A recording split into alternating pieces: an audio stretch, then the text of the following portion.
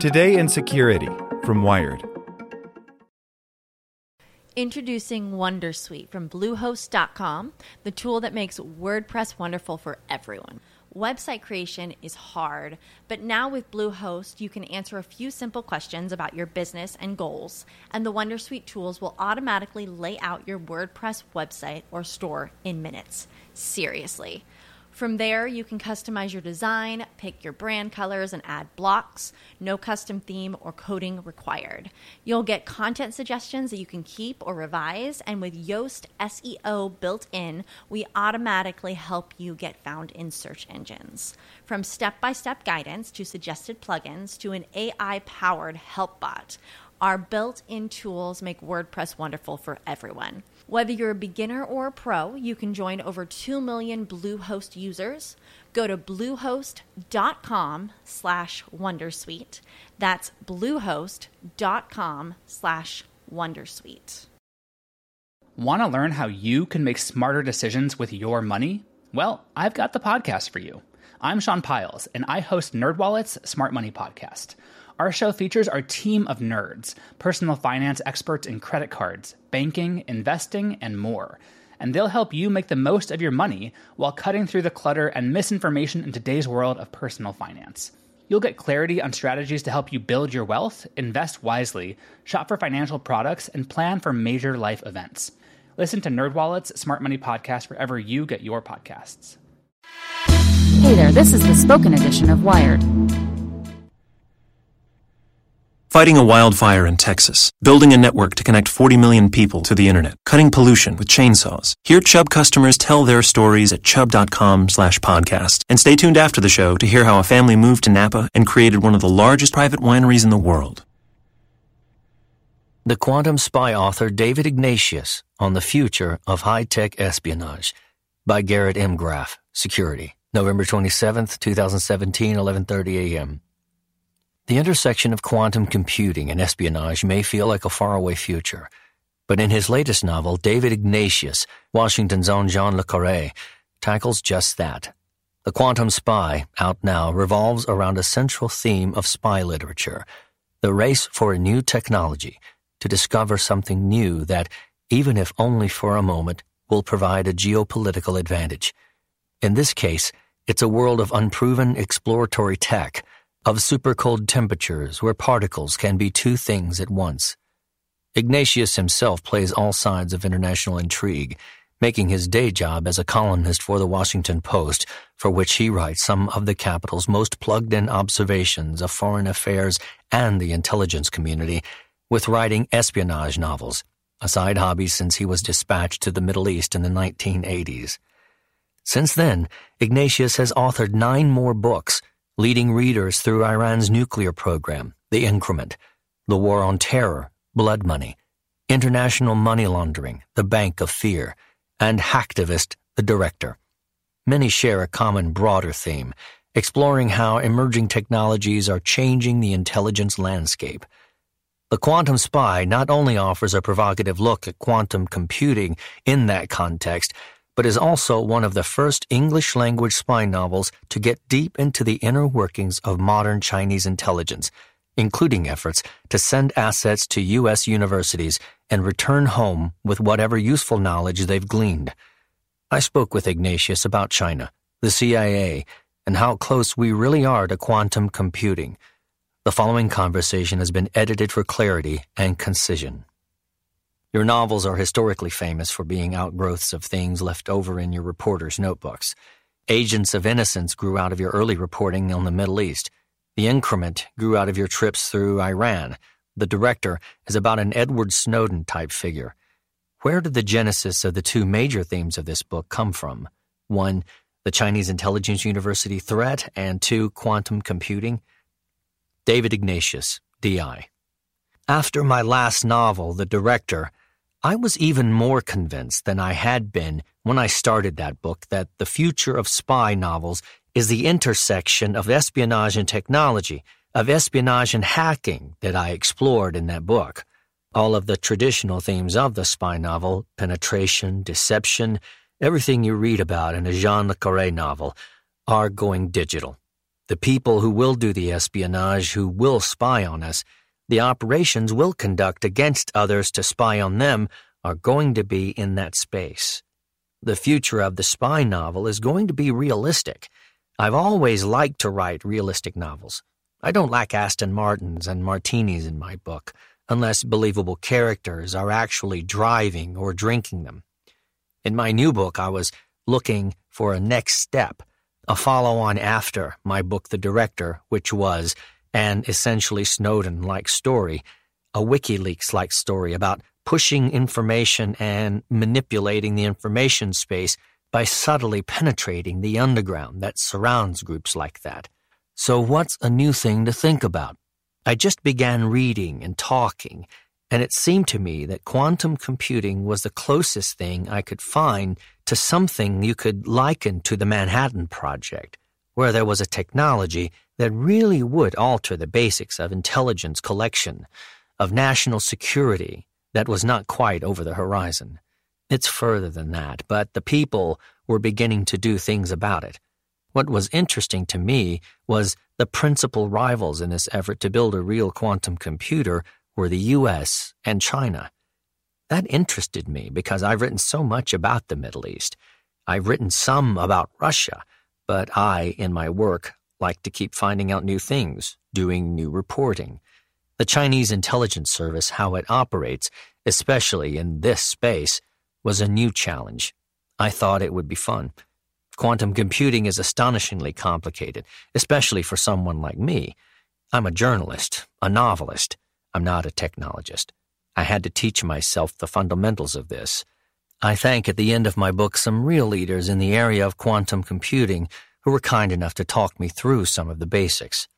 I got very interested in whether the D-wave quantum annealing technology had borne real fruit that would be useful in an intelligence sense, so I traveled out to Vancouver, and I met with Gordy Rose, who is kind of the intellectual founder.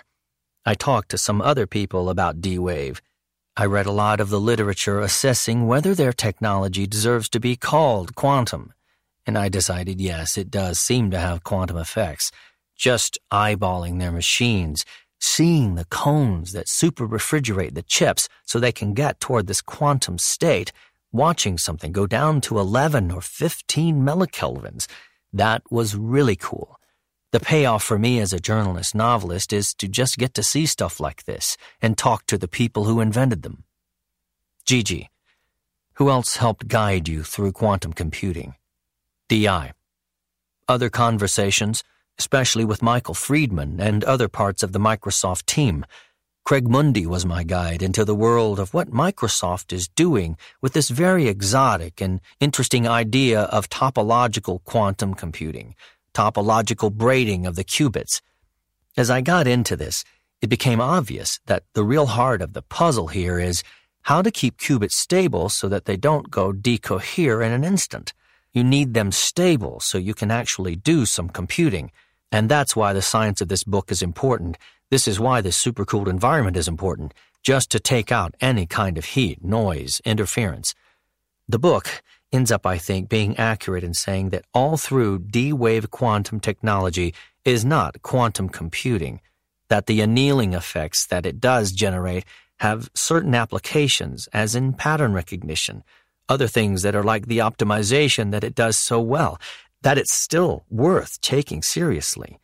There are some pretty important applications that can come from it. There's a kind of poo-pooing about D-wave in a lot of the literature, and it seems to me that that's been overdone. Gigi, what about the China part of the book? What about the China part of the book?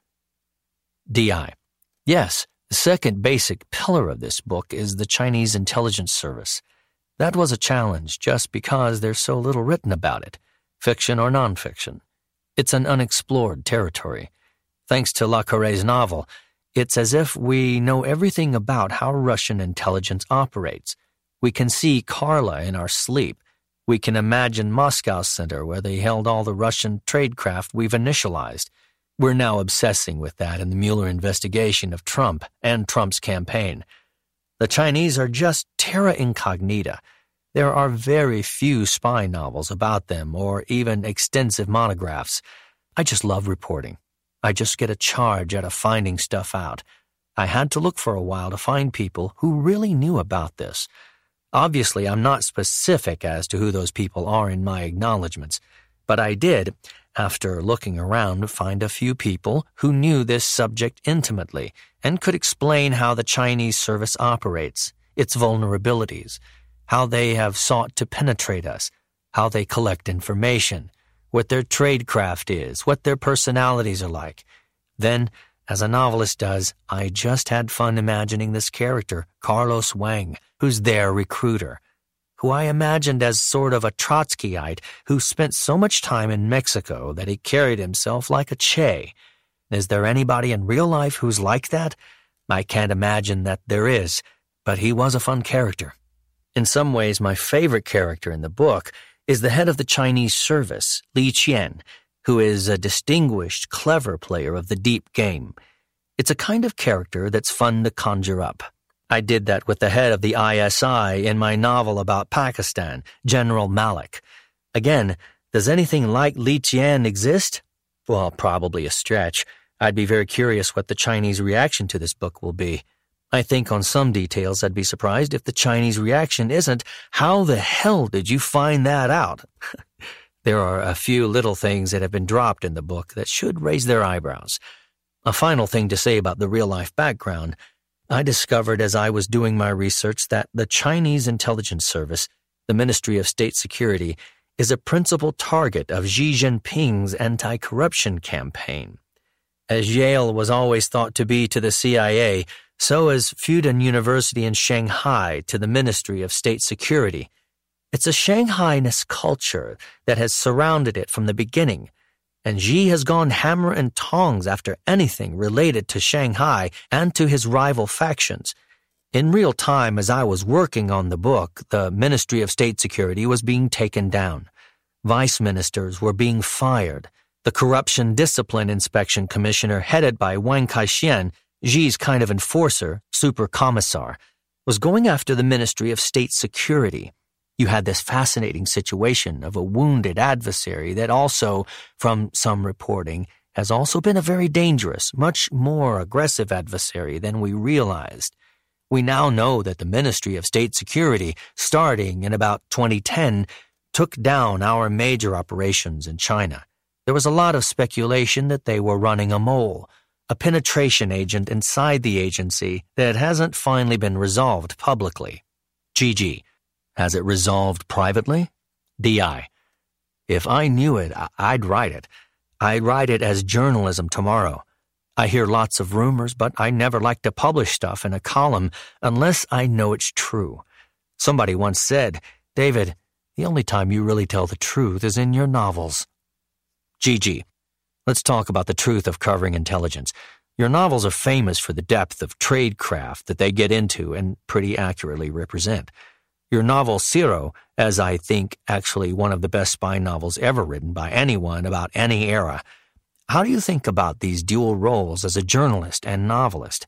How do you sort of separate out the reporting and gathering of your two very different streams of writing? DI. I'm a journalist, and I always say to people, if they say, "Let's talk about this off the record," I will stop and say, "I don't want to hear anything that I don't know, where I'm supposed to walk out of here and forget it.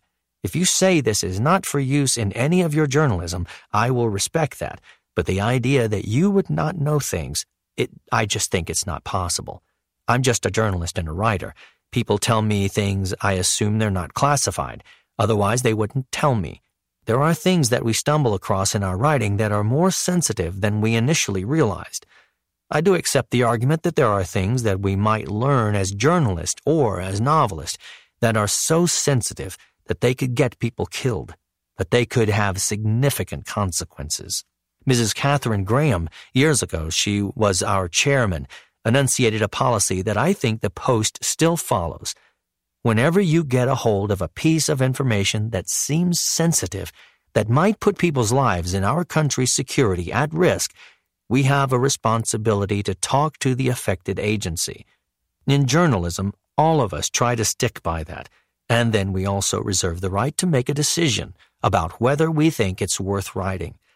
I have often written in my books, and I'll repeat it here because it's true. If anybody abroad or at home takes anything I've written as a recipe book, who imagines that this is how it actually happened, that this is how it actually works, it's just grossly deceiving themselves. It's not that I deliberately put in things that are false. It's just I make it look real because this is a novel. But this is much more fanciful than people imagine. Sometimes I'm trying to think, as I did in the increment, well, how would you solve the problem of intervening in the supply chain for the Iranian nuclear program? I may have made some lucky guesses that were closer to real life than I had any reason to imagine at the time, but they really were lucky guesses. Gigi, lucky guesses maybe, but your books are steeped in your actual reporting. D.I. I do a lot of reporting. I'm reporting all the time as a journalist. My first novel, Agents of Innocence, started there. When I first began covering the Middle East, somebody said to me, "The Israelis just killed our man in the PLO." This was in the summer of 1980. So I went to Beirut on assignment, knowing that Ali Hassan Salamah, Arafat's chief intelligence in some way, was our man. I knew that before I ever set foot in Beirut. I took 2 years to talk to people, pull all of the strands and listen, wait for the next piece. I finally published an article on the front page of the paper in February 1983 that told that story. It opened with his death and Stansfield Turner, then the CIA director, coming into Jimmy Carter's office and saying, "The Israelis just killed our man in the PLO." That story had begun with the slightest tip almost 3 years before. Then, in a strange series of actions, the man who had run that operation was killed when the American embassy was blown up. His Arab agents were grieving. They had nowhere to turn. They told me so much more. I was in this strange position where I'd already written a story on the front page of the Wall Street Journal. What was I going to do with all this stuff people were telling me? The only thing I could see was to write a novel. I set out to make it as accurate as I could. I always laugh when people say, Ignatius is fed all this stuff by the CIA. In that instance, with so many others, the CIA just flipped out when the book came out. They were appalled. How on earth did this come out? These were some of the biggest secrets that they were running. I think over time they decided that it was a story that actually showed American intelligence at its best. Now, to get back to your basic question, fiction, like anything creative, comes out of your preconscious. It's all there. You're not compartmented. This part of me is a journalist. This part of me is a novelist. It's all there. Synapses are firing when you're trying to write. It comes from all the reporting and conversations that you've ever had. I don't really worry about giving away real secrets because I don't really have any. In terms of what Ben Bradley called the wiring diagram details test, which was that Ben was never comfortable publishing in the paper the specific details of, say, a bomb design. Well, I don't know any wiring diagram details. Gigi. A big part of Quantum Spy gets at this philosophical question about the intersection of government and new technology and the funding for that. How did that become a topic of interest to you, and where do you fall on this question of what role should government be playing? What role should agencies like IARPA and DARPA be playing in the funding of this cutting-edge technology? Is it inevitable that the world's best technology ends up militarized and that the civilian applications for cutting-edge technology only ever come later? D.I. As I was learning about quantum computing and talking to people who were in this space, one of the things that I heard was an anxiety that this incredibly rich potential field, a field that could transform how we create drugs, how we simulate environmental change, it goes to the very heart of how we do anything that involves computing because the power of quantum computing is so overwhelming, would get swallowed by the particular application of quantum computing that's described by Shor's law, which says that quantum computing is so incredibly overwhelmingly powerful in factoring and breaking any code that you can imagine. That clear national security application would, in a sense, hijack the technology. People who were working on it really didn't want that to happen. They believed that American science and technology are powerful precisely because they are open, because they draw the very smartest people from around the world to work in American labs, because the real science, the pure science and technology, is not classified and the government doesn't intrude. I heard that argument, and I heard the argument even from a lot of people in the government. I heard it from the people at In-Q-Tel, the CIA's venture capital arm, who say, "We like our investments not to be classified. We don't want to encumber the people who are working with us, who were funding all of the government's rules. We want the dynamism and entrepreneurial power that comes from an open system." I heard the same thing with IARPA, which funds research that's of interest to the U.S. intelligence community, similar to how DARPA funds research useful to the Pentagon. A lot of IARPA's grants, its challenges, its ways of encouraging people to think creatively and come up with real breakthrough ideas, they want that to be open. You can go through the list of open IARPA grants. There's a question, though, about what happens when these open, unclassified investments begin to pay off. The sort of holy smokes moment when you say, "We've got it. We found something that has enormous implications for national security." What do you do then? As I looked into this, there are certain programs that IARPA funds that become so successful they go black. They go off the radar. And then there are all sorts of controls that begin to apply on what people can say and do and who they can have in their labs. GG. You, at this point, know more than probably almost any other outside non-researcher involved in quantum computing. How close do you think we are to a holy smokes moment? DI. I think we're still a ways. What I concluded is that the D-Wave quantum annealing technology is powerful and has intelligence applications. When I talk to people who know more than I, they see a time horizon of the next decade which will move much more quickly, where things that people thought were just really blue sky will come closer. Interestingly, there are quantum applications for encryption for various subsidiary technologies that already seem to be coming into focus. What I think is fascinating and why I hope this novel is well-timed is I think just now the moment where people are realizing, oh my gosh, this isn't some blue sky sometime over the next 30 years. This is something we're talking about well within the next decade. People who follow technology should realize that this next decade, the pace will accelerate. Some of the problems that have been hardest, I think, are being solved. The problem of decoherence, of adding enough qubits to do real computing. The fact that people at Microsoft are already writing programming languages for the quantum computer that still doesn't exist tells you that the scent is in the air. I would grossly exceed my actual knowledge if I give a real about prediction. I just don't know. But what I do know is the chase is on. GG. How much of the research into quantum computing do you think we don't know is transpiring right now? Is there a large black universe out there that is hidden to us? DI. Unquestionably. I know enough to know there is a large black universe that's hidden from us. You can assume that the essential structures, if you think of this mechanically in creating this working version of this technology, that are seen as having absolute national security value, I think there is a classified space in which that's happening. The classified research into quantum computing by the NSA, by other parts of the intelligence community, has been going on for such a long time. This has a long tail. Again, because it's black, we just don't know what breakthroughs were made, what are the follow-on technologies. It's like stealth.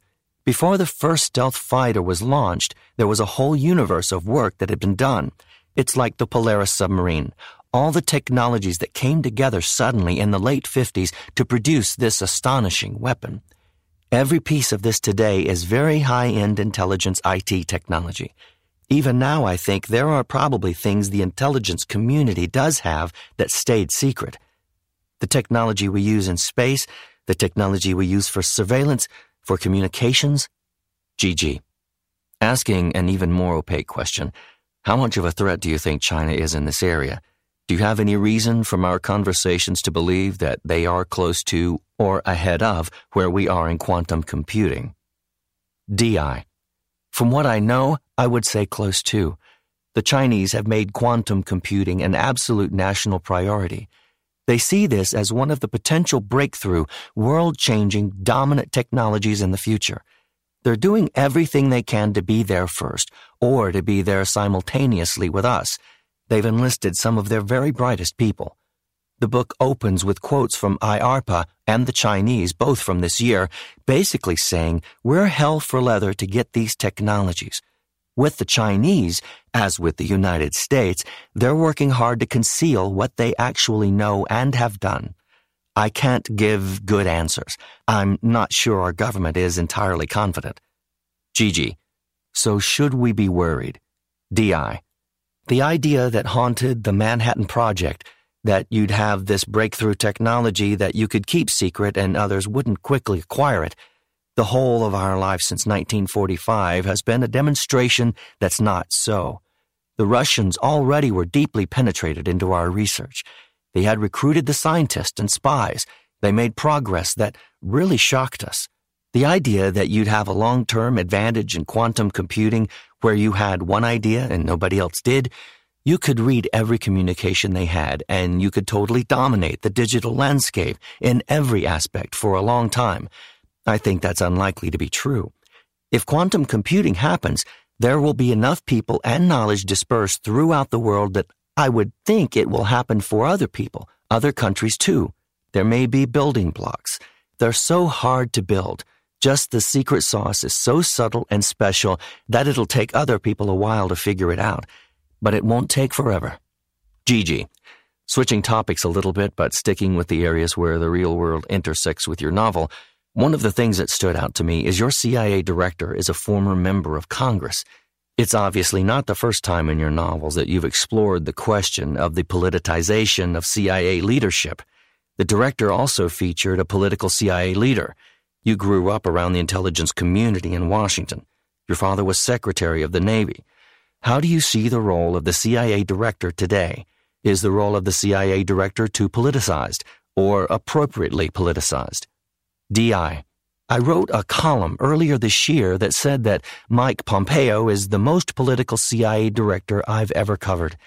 The agency has the advantage of having somebody who's at the White House regularly.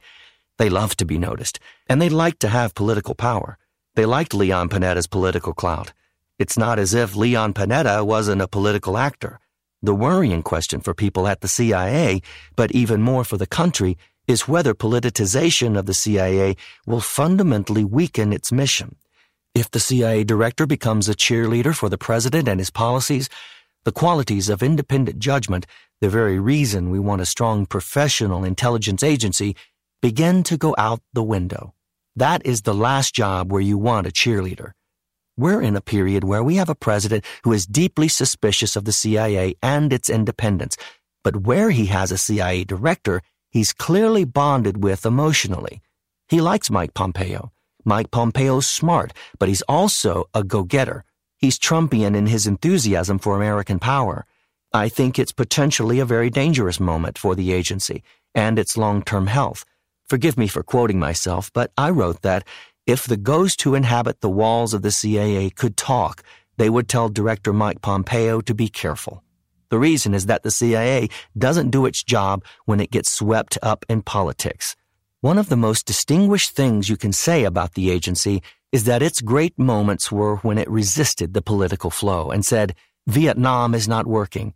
What you're hearing from the generals, just 100,000 more troops, is not going to work. It's not going to happen. The CIA distinguished itself, I think, on the analyst side by being skeptical about Iraq from the beginning. It's really one of the tragedies of our modern history that in the end, George Tenet got overwhelmed and embraced bad intelligence and said it was a slam dunk that Iraq had WMD. That scared a generation of people at the agency.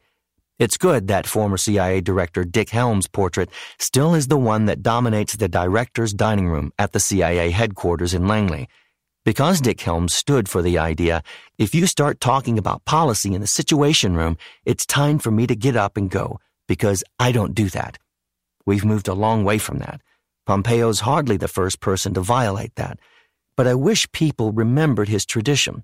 He's the person who came the closest to getting the culture and mission right. Dick Helms literally would say, "It's just not appropriate for me to be here if you're going to talk about policy." A politicized CIA is the opposite of what the country needs. The CIA works for the president like every other part of our government. You don't want it any other way. That's not a rogue elephant. They're not a deep state. They're not separate from political authority. But when they bend good judgment because of relationships with the White House that are too close, as happened with Tenet and WMD, they get themselves, and often the country, in terrible trouble. This podcast was made possible by Chubb. Hear how this family created one of the largest private wineries in the world right now. We started making wine in 1948, one bottle at a time. Today, we produce nearly 20 million cases a year. Chubb has helped us grow for the past 30 years. They helped us prevent equipment problems during harvest and provided guidance when we started exporting internationally. Now we're working with them on cybersecurity. My grandfather taught me to make a wine that over-delivers. Chubb over-delivers. Hear more stories at chubb.com/podcast. For the ones who work hard to ensure their crew can always go the extra mile, and the ones who get in early so everyone can go home on time, there's Grainger, offering professional-grade supplies backed by product experts so you can quickly and easily find what you need. Plus, you can count on access to a committed team ready to go the extra mile for you. Call, click Grainger.com, or just stop by. Grainger, for the ones who get it done.